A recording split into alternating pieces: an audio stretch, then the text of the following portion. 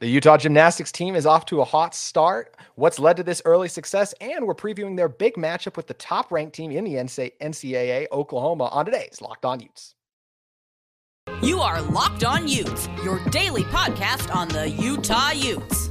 Part of the Locked On Podcast Network. Your team every day.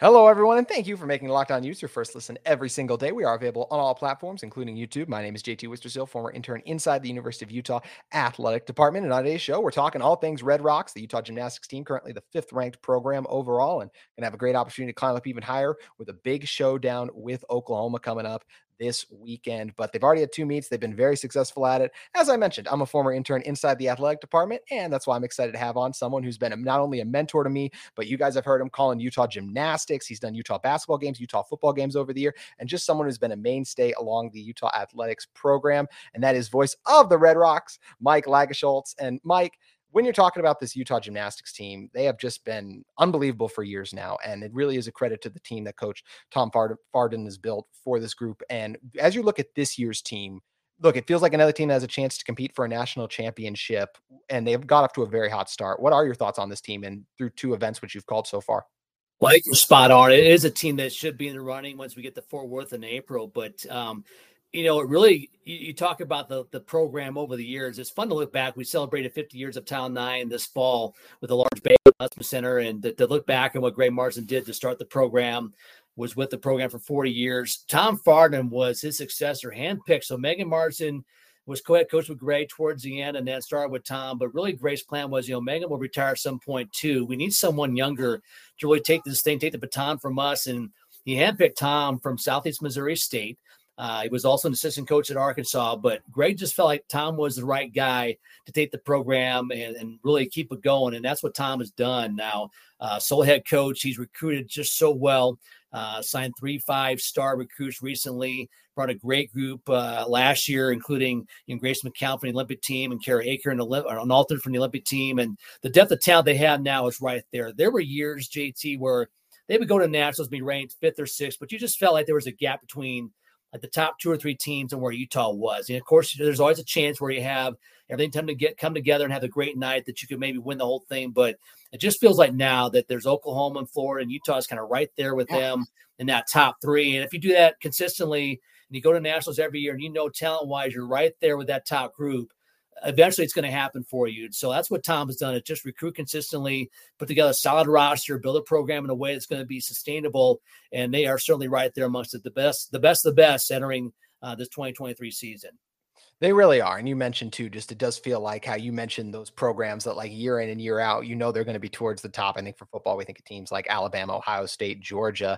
That's right. What Utah Gymnastics is now. They're up there with the Oklahomas of the world, and they're going to continue to be there. And we're going to talk about Oklahoma and preview that, what should be a fantastic showdown this coming weekend. But first, you've had a couple opportunities to watch this team now. What are some of your biggest takeaways from this Red Rocks team that, even though they lost players like Sydney Solosky, Cami Hall, who's now on LSU, unfortunately isn't able to compete with that injury, of course, a couple other key players from last year's teams off. Doesn't seem like they've missed a beat at all, and they're right there amongst those top programs, as you've talked about.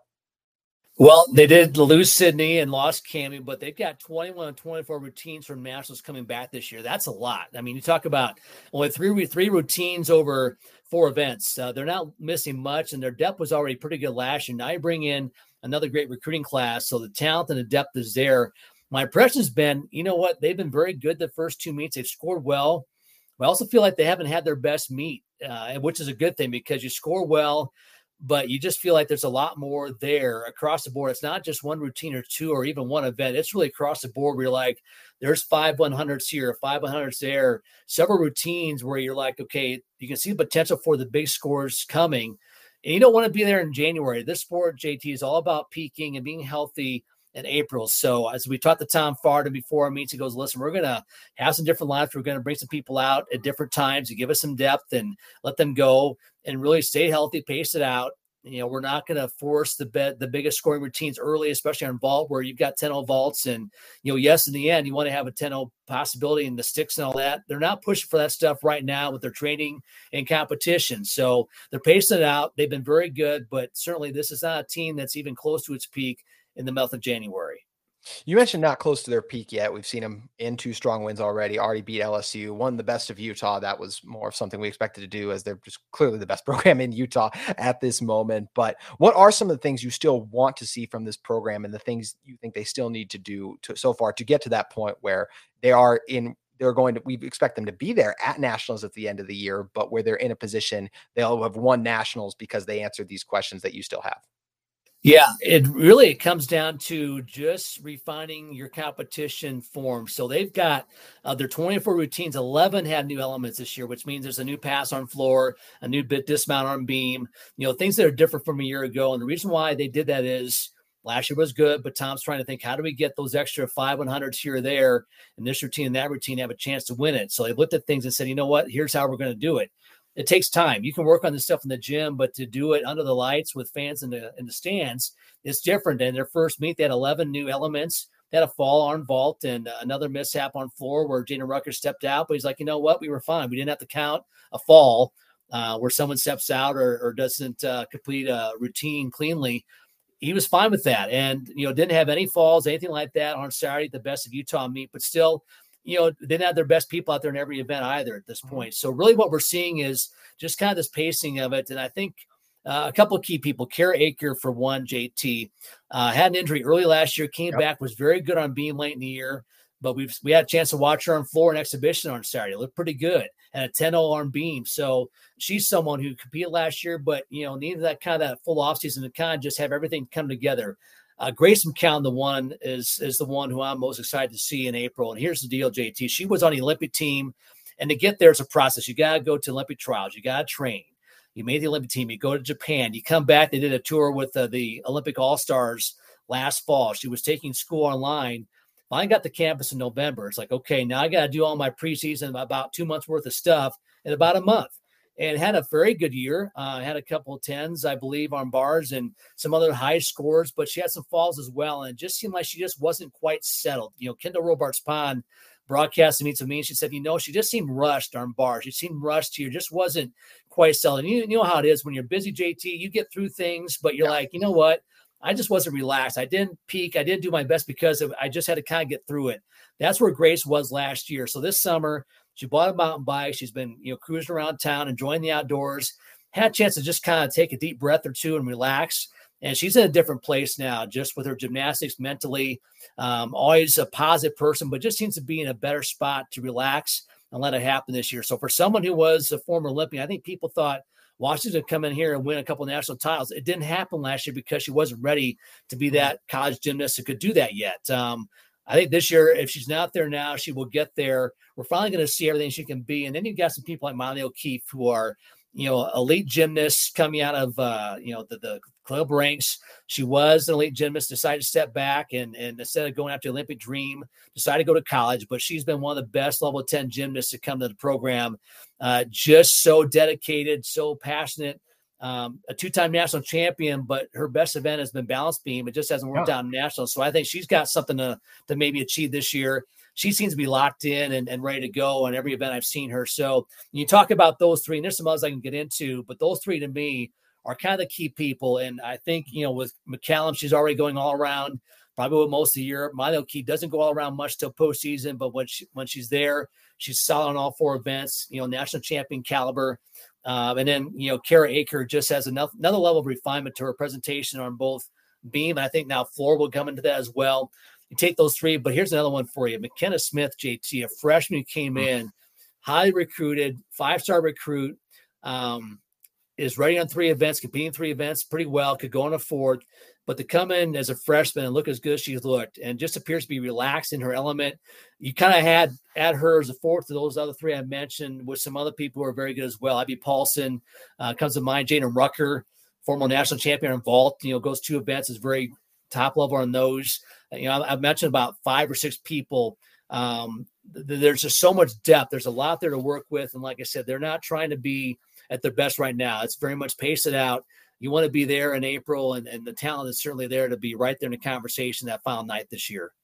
They definitely have the talent, and they've executed all through the past seasons. They've already off to a phenomenal start, and it's going to be fun to see what they can do. We're going to talk a couple more about those pieces on this team, the girls, and what they've been able to do on the season and what we expect them to do going forward in a moment. But first, I want to talk to you guys about our friends at BetOnline. BetOnline.net is your number one source for sports betting info, stats, news, and analysis all season long. You can get the latest odds and trends for every professional and amateur league out there, from pro football to college basketball, NBA, NHL. They've got it all at BetOnline. You can also find sports podcasts there too. They're the fastest and easiest way to get your betting info. Head to the website today or use your mobile device to learn more. BetOnline, where the game starts.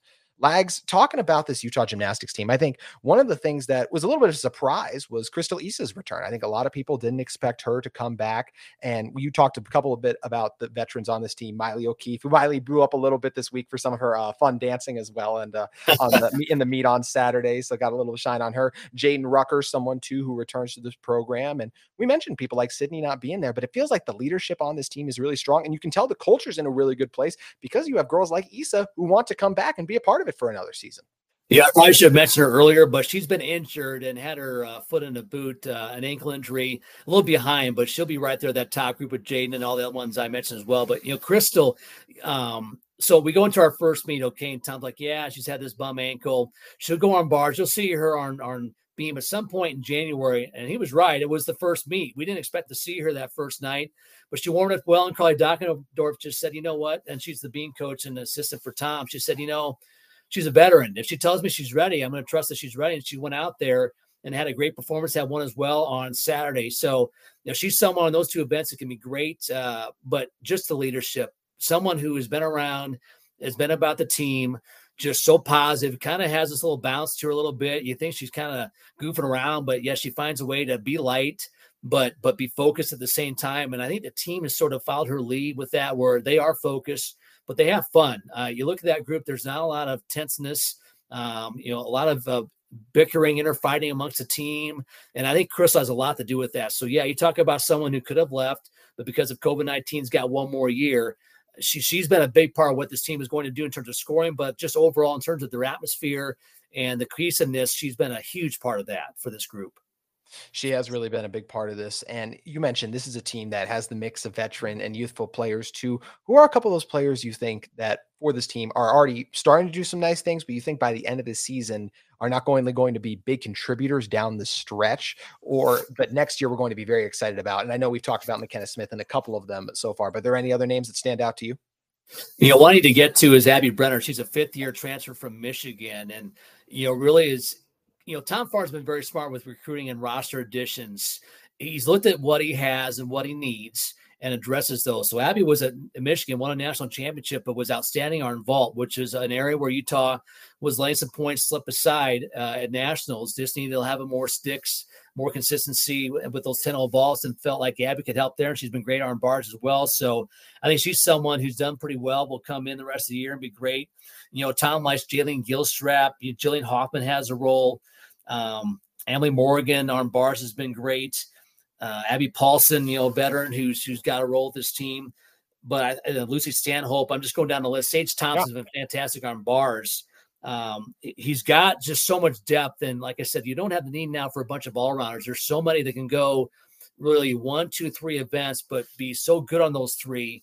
You're like, they're a key part of it despite not going all around. But I think in terms of the future of the program, McKenna Smith is really going to be a star for this program. And already we've seen it, going 3 events right now, can go 4th, and she probably will at some point soon. But in terms of kind of that next wave, she's a leader. And then you look at the recruiting class for next year, they've got 3 5-star recruits coming in who are all fantastic. So there really isn't a whole lot that you're going to lose in this group, and the depth is there, going to be even better headed into next year. But, in terms of this team, we're seeing people kind of do what they're going to do. I think really right now, more than anything else, JT, it's really just refinement and just kind of the small things and giving them some breaks where they're not going every night. That way they stay fresh. Their legs are still good come March and April. But this team just kind of, there's not like a lot you say, well, you got to fix this or fix that. Yeah. A lot of it's just good. It's just really kind of the small things, intricate details that's going to make the difference from where they are now to where they hopefully will be in April. One of the things this team did this past weekend was they competed at the Best of Utah, where you have all these teams coming in, and you don't have it at the University of Utah. You do have that at the Mavericks Center. What are kind of the advantages of having kind of a neutral site meet, even though you're obviously sleeping in your own bed still, but at the Mavericks Center, and just the difference in the equipment it provides too? Because I know it's very similar to what you get at Nationals at the end of the year too. That's a great question, and allows me to kind of get into this because you're like, listen, you draw 12,000 plus announcement. Why in the world would you go across town to compete somewhere else? Well, at Nationals, the meet now staged on a platform, podium competition, where you have elevated equipment that's raised above the floor, and it's a little bit more springy, which is nice. It kind of gives you a nice bounce, and in terms of the presentation, to be fans watching stuff above you or at eye level is nice. And college arenas don't have this stuff generally, so to have the chance to go do a podium meet across town is a huge advantage. And also the Pac-12 championships are at the Mavericks Center. So for the youth, it's a chance to go out there to that venue where they want to win Pac-12s in March, get on the equipment. They're also doing another podium meet in Fort Worth, Texas in a couple of weeks where Georgia will be there. So really the thing is for college teams, JT, is they want to get on podium once or twice regular season if they can. If they can do that, they feel pretty good about getting the opportunity to be on the equipment, get a feel for it. And that's what Tom has done. The Maverick Center folks have been great. They bought the equipment to host Pac-12s. We'll be out there again in March. We're hoping to keep it here. But the stage is best of Utah meet to have another podium meet where BYU, Utah State, SU, they can get out there and this stuff as well. The best of Utah has been a great meet.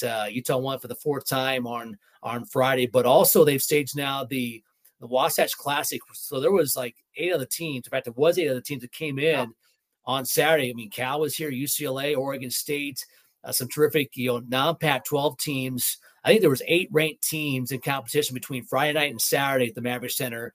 And they all come because they want to be on equipment. For those Pac-12 teams, it's an easy trip to come in. Again, Pac-12s will be there. So for UCLA and Cal and Oregon State to come in and be in that arena where the Pac-12s will be staged, that was huge for them. But to have arenas and people willing to invest in the equipment to stage these meets and put them on, and one is great for the fans. 2 is a great opportunity for the gymnasts. It's really fun to see how gymnastics has grown, and these regular season podium meets has been a big part of why the fans have been treated to some just great regular season gymnastics in recent years. There have been some great meets you mentioned for this Utah team. Some of the teams they've been able to welcome into those neutral sites too, and also some they've welcomed into Huntston. I remember back to last year when Utah took on Oklahoma at home. They're going to be doing that this upcoming weekend, and we'll talk about that in a second. But I think one thing that I think some people are still confused by, I know I sure was last year, is kind of how the scoring in gymnastics works, because you can have it where Utah will beat Oklahoma head to head, but yet Oklahoma will still stay higher in the rankings. Talked about this, the 5th ranked Utah team. Oklahoma is currently 1. You get Florida at 2, Michigan 3, UCLA at 4. I think, could you clear up some of the scoring things with gymnastics? Because I think for some people who come from more of the football, basketball backgrounds, me being from Texas, I was included in that. You come in and you see a team win head to head, and you're like, wait, aren't they better than that team then in the rankings? It's a complicated formula. I'll try to explain the best I can. So like say in football, for instance, where you've got the football playoff rankings, well, that's all done by a committee. Well, gymnastics has a committee type thing by the coaches at the start of the year. Utah was ranked 3rd, Oklahoma 1, Florida 2, LSU 6. Well, what happened after week 1 is the rankings went to a scoring average. Well, you have only one meet, you got one score, so Oklahoma scored higher. Utah had a nice meet, but again, wasn't trying to be their best on night 1, fell back to 6. That doesn't mean there's a gap of 1 to 6 between Utah and Oklahoma. It just happens to be through the first couple of weeks. That's how it's worked out. Utah came up 1 spot to 5 this week after their score Friday. But they do that scoring average to a certain point in the season. Then they say, okay, now it's about your national qualifying score, which is you got to have a road score in there. You throw out your high, but you can throw out your low and take your other 5 to come up with your average amongst those 5 scores. And basically that allows you for a night that's not typically you to get thrown out. Your worst night gets thrown out. You have a road meet in there. So the formula changes as you get to March. So in terms of rankings and you want to figure out where teams really are, to me, that's where you really see it. Once you get to that national qualifying score used for rankings, that's when you really see where teams are. But here's the other thing, JT. Tom Farden, I asked him, listen, it's meet number 1. Why have LSU coming here, the 6th ranked team? He said, you know what? There's no defense in gymnastics. This isn't about me coming up with a game plan to stop LSU. We just want to go out and score the highest score we can. So what you do is you want to get yourself in the arena with the best teams as many times as you can during the season. So your Pac-12 schedule is set. UCLA's been good. Oklahoma State's been good. Oregon State's been good. Cal, so on and so forth. Arizona State's been up and coming. But you go take on an Oklahoma and Norman. You take on LSU. That gives you 2 more nights to be in the arena with the best teams with judges to really see where you are. And so he just said, you know what, we want to have the best schedule we can. Let's get after it and really see where we are early on. You go to practice, you have an idea now, okay, here's how we scored, here's how we compare to them. But again, just to have the judges look at your team and really give some feedback on how you're going to score as the course of the year moves on. So Tom has not backed away from competition, and I think it's great for his team to see, one, like I said, where they are, but for the fans to be able to come into the Huntsman and see them compete against LSU. They have the Pac-12 schedule for our fans to be able to watch them on ESPN on Sunday against Oklahoma. That's just great for the sport of gymnastics. 1000%. I mean, it's one of the things that sometimes drives me nuts when it comes to football is you get Alabama playing with Citadel in like week 10. It's like no one wants to watch that. We want to see the best go against each other. And it's a great point by Coach Fardham talking about no defense like that, because it does help you play the best. It's one of the things that makes it a lot of fun. And we're going to be breaking down that Oklahoma meet a little bit more in a second. But first, I want to talk to you guys about our friends at UCCU. Let UCCU make your family's dream of owning home come true by making it more affordable. Right now, UCCU is offering a low rate 7 and 10 years ARMs with a rate inflation projection, an adjusted rate mortgage, or ARM for short. Comes with an initial low rate for 7 to 10 years. After that, it adjusts to the rate that fluctuates based on the market. The big advantage of an ARM is that it comes with an initial rate that's lower than a conventional mortgage. And with the lower rate, an ARM gives you more purchase power than a traditional mortgage. In fact, you get up to 10% more house with an adjusted rate mortgage with the same payment as a conventional loan, plus an adjustable rate mortgage can make qualifying for a mortgage loan easier for first-time home buyers. To learn more or get an ARM, simply visit uccu.com and select an ARM that works best for you, or stop by a UCCU branch today. UCCU, love where you bank. All right, Mike, we've been talking about a lot the success Utah's had already. And we just got done talking about playing the best. That's what Utah is literally doing, as they're taking on the number one team in Oklahoma. Should be a great match. What are some of the biggest things you're looking for in this one to see out of this Utah team, and how do they go about trying to get a win? Well, first of all, KJ Kinder's done a great job at Oklahoma. She was at Iowa State, built the program there in gymnastics, then went to Oklahoma. It's interesting how our roster's been constructed. So Tom Fardham, when he came into Utah, won as many elite gymnasts as he could get. Now, elite gymnasts is international competition. Those are the Olympic pool athletes. Then there's level 10, which is right below that. And Tom told us this week, he said, the elites have been great, but sometimes they are physically, a little beat up by the time you get to college, and you can only have about so many roster spots. And he kind of said, as I've evolved as a coach, I was some elites, but I've gone after more of these level 10 gymnasts, and Sage Thompson is a perfect example of that. She was a junior Olympic champion on bars. He's like, we had a need on bars. She flew perfectly and has scored very well for us. So Tom's gone a little more diversified in terms of his roster makeup as of late. Oklahoma's done that a lot. They've got a lot of level 10 gymnasts on their roster who weren't the biggest names, but were highly accomplished at level 10 who have gone to college. They've scored very well. It was you score routines in college and elite level, JT. Elite level requires skills that college just does not. So we've had gymnasts like Grace McCallum, Michaela Skinner, who've been able to do things that college does not require them. Now they'll do it for fun, but what Oklahoma's done more of is like, okay, here's what you need for college. They've got athletes who do those and do it very well consistently. They score well. That's how they've won the national championship. So a little bit of a different roster construction for KJ Kinder than what Tom's had, but Tom's kind of evolved a little bit more towards that. So for Oklahoma, it really is about the team. I mean, there are former Olympians out there that have been at UCLA, Auburn, some other programs had them. Maybe not the biggest names for Oklahoma in terms of pre-college careers, but they are an incredibly sound, technically sound, efficient team that just doesn't make a lot of mistakes. And so for Utah, you go in there knowing that, listen, they're not probably going to beat themselves. That just isn't who they are. They came to the Huntsman Center last year, had some COVID issues. They weren't their best, weren't physically ready to go. Utah won that meet, but we saw Oklahoma later in the year. Nationals obviously did a lot better. I think we'll see a pretty good Oklahoma team. They've scored well to start the year. So that would be a challenge. But really for Utah, as I said, JT, is Tom Fardham once again his team in the arena with the best teams as many times as you can. Here's your first chance other than LSU to do that, before we go to Pac-12 competition. And also now you do it on the road. So to be against the number one team on the road, your first true road meet, you want to see how your team responds to that environment, especially if things don't go well. And so I think a lot to gain from this meet for Utah. It's on national television. to be featured on the mothership on a Sunday afternoon. That's a prime time gymnastics. A lot of things to gain from that meet. You could go in there as Utah JT and lose that meet, but if you're competitive, learn some things about your team, show well, there's really nothing to lose from that experience on Sunday. So I'm excited to see how this team handles that environment and performs in that arena on Sunday afternoon. It's going to be a great opportunity. It doesn't get much easier after that. You get UCLA coming up after you get Washington. It's going to be interesting to see how this team navigates those stretches. But as you mentioned, the most important thing is just to continue to shore up those little things, right? You just want to be playing your best by the time March rolls around late for this Utah gymnastics team. Well, you go to nationals and even regionals, JT, is tough. It used to be a one-night competition. Regionals with 6 teams, and it was a one-and-done deal.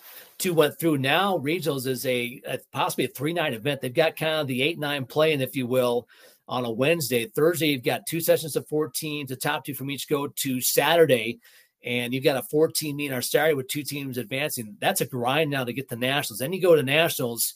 It's 8 teams, but they're all like really, really high-level teams. There's not like kind of that 9, 10, 11, 12 anymore. So you got to be at your best. So really your coaching philosophy is we got to be ready and to be our best come April. Well, a way to test your team is to have meets like at Oklahoma, LSU come to your building where you really test your team early and see how they respond. And that way when nationals roll around and you're in the arena with Oklahoma and LSU and, UCLA, those type of programs at nationals in Fort Worth, you're not freaked out about who you're competing against. And when they go out there and throw up these big scores and the crowd roars, it's just another night. You're not going to be freaked out by the fact that, oh, look what Oklahoma's doing, or look what Florida's doing. You've seen them already. You know who they are. You know their personnel. And really it's that mental preparation for the last 2 nights is why you do me like you do, like you're going to have coming up on Sunday. It's going to be a great opportunity for the Utes, and it'll be a lot of fun to see how it plays out. Mike, I know we've talked a lot about all your work you do calling the Utah gymnastics meets, calling some basketball games as well too. But I know you're also very involved with the with the Crimson Club. Tell us more about what your work you do with that and how people can get involved. I appreciate that. Yeah. So I've been with the department now going on 28 years. I worked in media relations, done some broadcast work, as you mentioned, for a lot of our sports, from women's basketball and up to football, and a lot of baseball and volleyball as of late, done gymnastics. And, we just had a need in the Crimson Club a couple months ago to grow our staff after some people moved on. And we're trying to do some things differently. And they just said, you know what, you've been around the department, a lot of our donors, a lot of our former athletes, our history, to talk about why it's important to give to support scholarships and the funnel programs, as well as anyone, why that's important, because you've seen it grow from where it was in the WAC to where it is now in the Pac-12. And you have a sense of what we need to do to keep growing and advancing. And it's really just, it's support financially from our donors to keep this thing rolling and to support scholarships. So it was an easy sell for me to say, you know what, I can talk about this because I really honestly, truly believe it, understand why it's important, love our people, love our history, love our former athletes and our current athletes. I know them. So it was an easy role for me to get into. And I'm just excited what we're doing. We hired, Rob Clark from San Jose State, who was a lead external guy. He's been around the West. He worked in New Mexico, worked at Texas A&M. He's a Utah native. In fact, he grew up down the street from the campus. He's come in and really has some great ideas with how we grow the Crimson Club. We kind of call it Crimson Club 2.0, with how do we offer more to our donors to really get them, feel like, it's worth my affiliation, my investment with the program beyond tickets and parking. So we're coming up with some ideas for some things to do for all levels. And a lot of it's in the preliminary stages. We're going to be sending out some questionnaires to our members the next week, in fact, about what they like about our current benefits, what some ideas we've got that they might like, to see what their feedback is. And really the next 3 to 4 months, look to make some decisions on how do we change it, how do we grow it, and make it more of a user-friendly Crimson Club moving forward. And I just can't talk enough about how much I appreciate our people. I mean, JT, for us to take 30,000 fans just from Utah ticket sales to the Rose Bowl back-to-back years, and there was more there than that. There was probably 50, 60 when you went there on game day. To do that back-to-back years, that shows you where this fan base is. We've been sold out for every home football game since 2010. So the support's there, the passion's there. They turn up for gymnastics like crazy. Men's basketball is growing. Women's basketball went to their game yesterday. They beat Arizona. The crowds are coming up for them. Volleyball is drawn well. Soccer's drawn well. The rest are coming up. The fan base has been with us, and we're trying to figure out now, how do we get more people in with us? How do we take care of people who can't get football tickets? I mean, there's like 8,000 Muslims out there who can't get football tickets because there's none to be had, or they live out of town.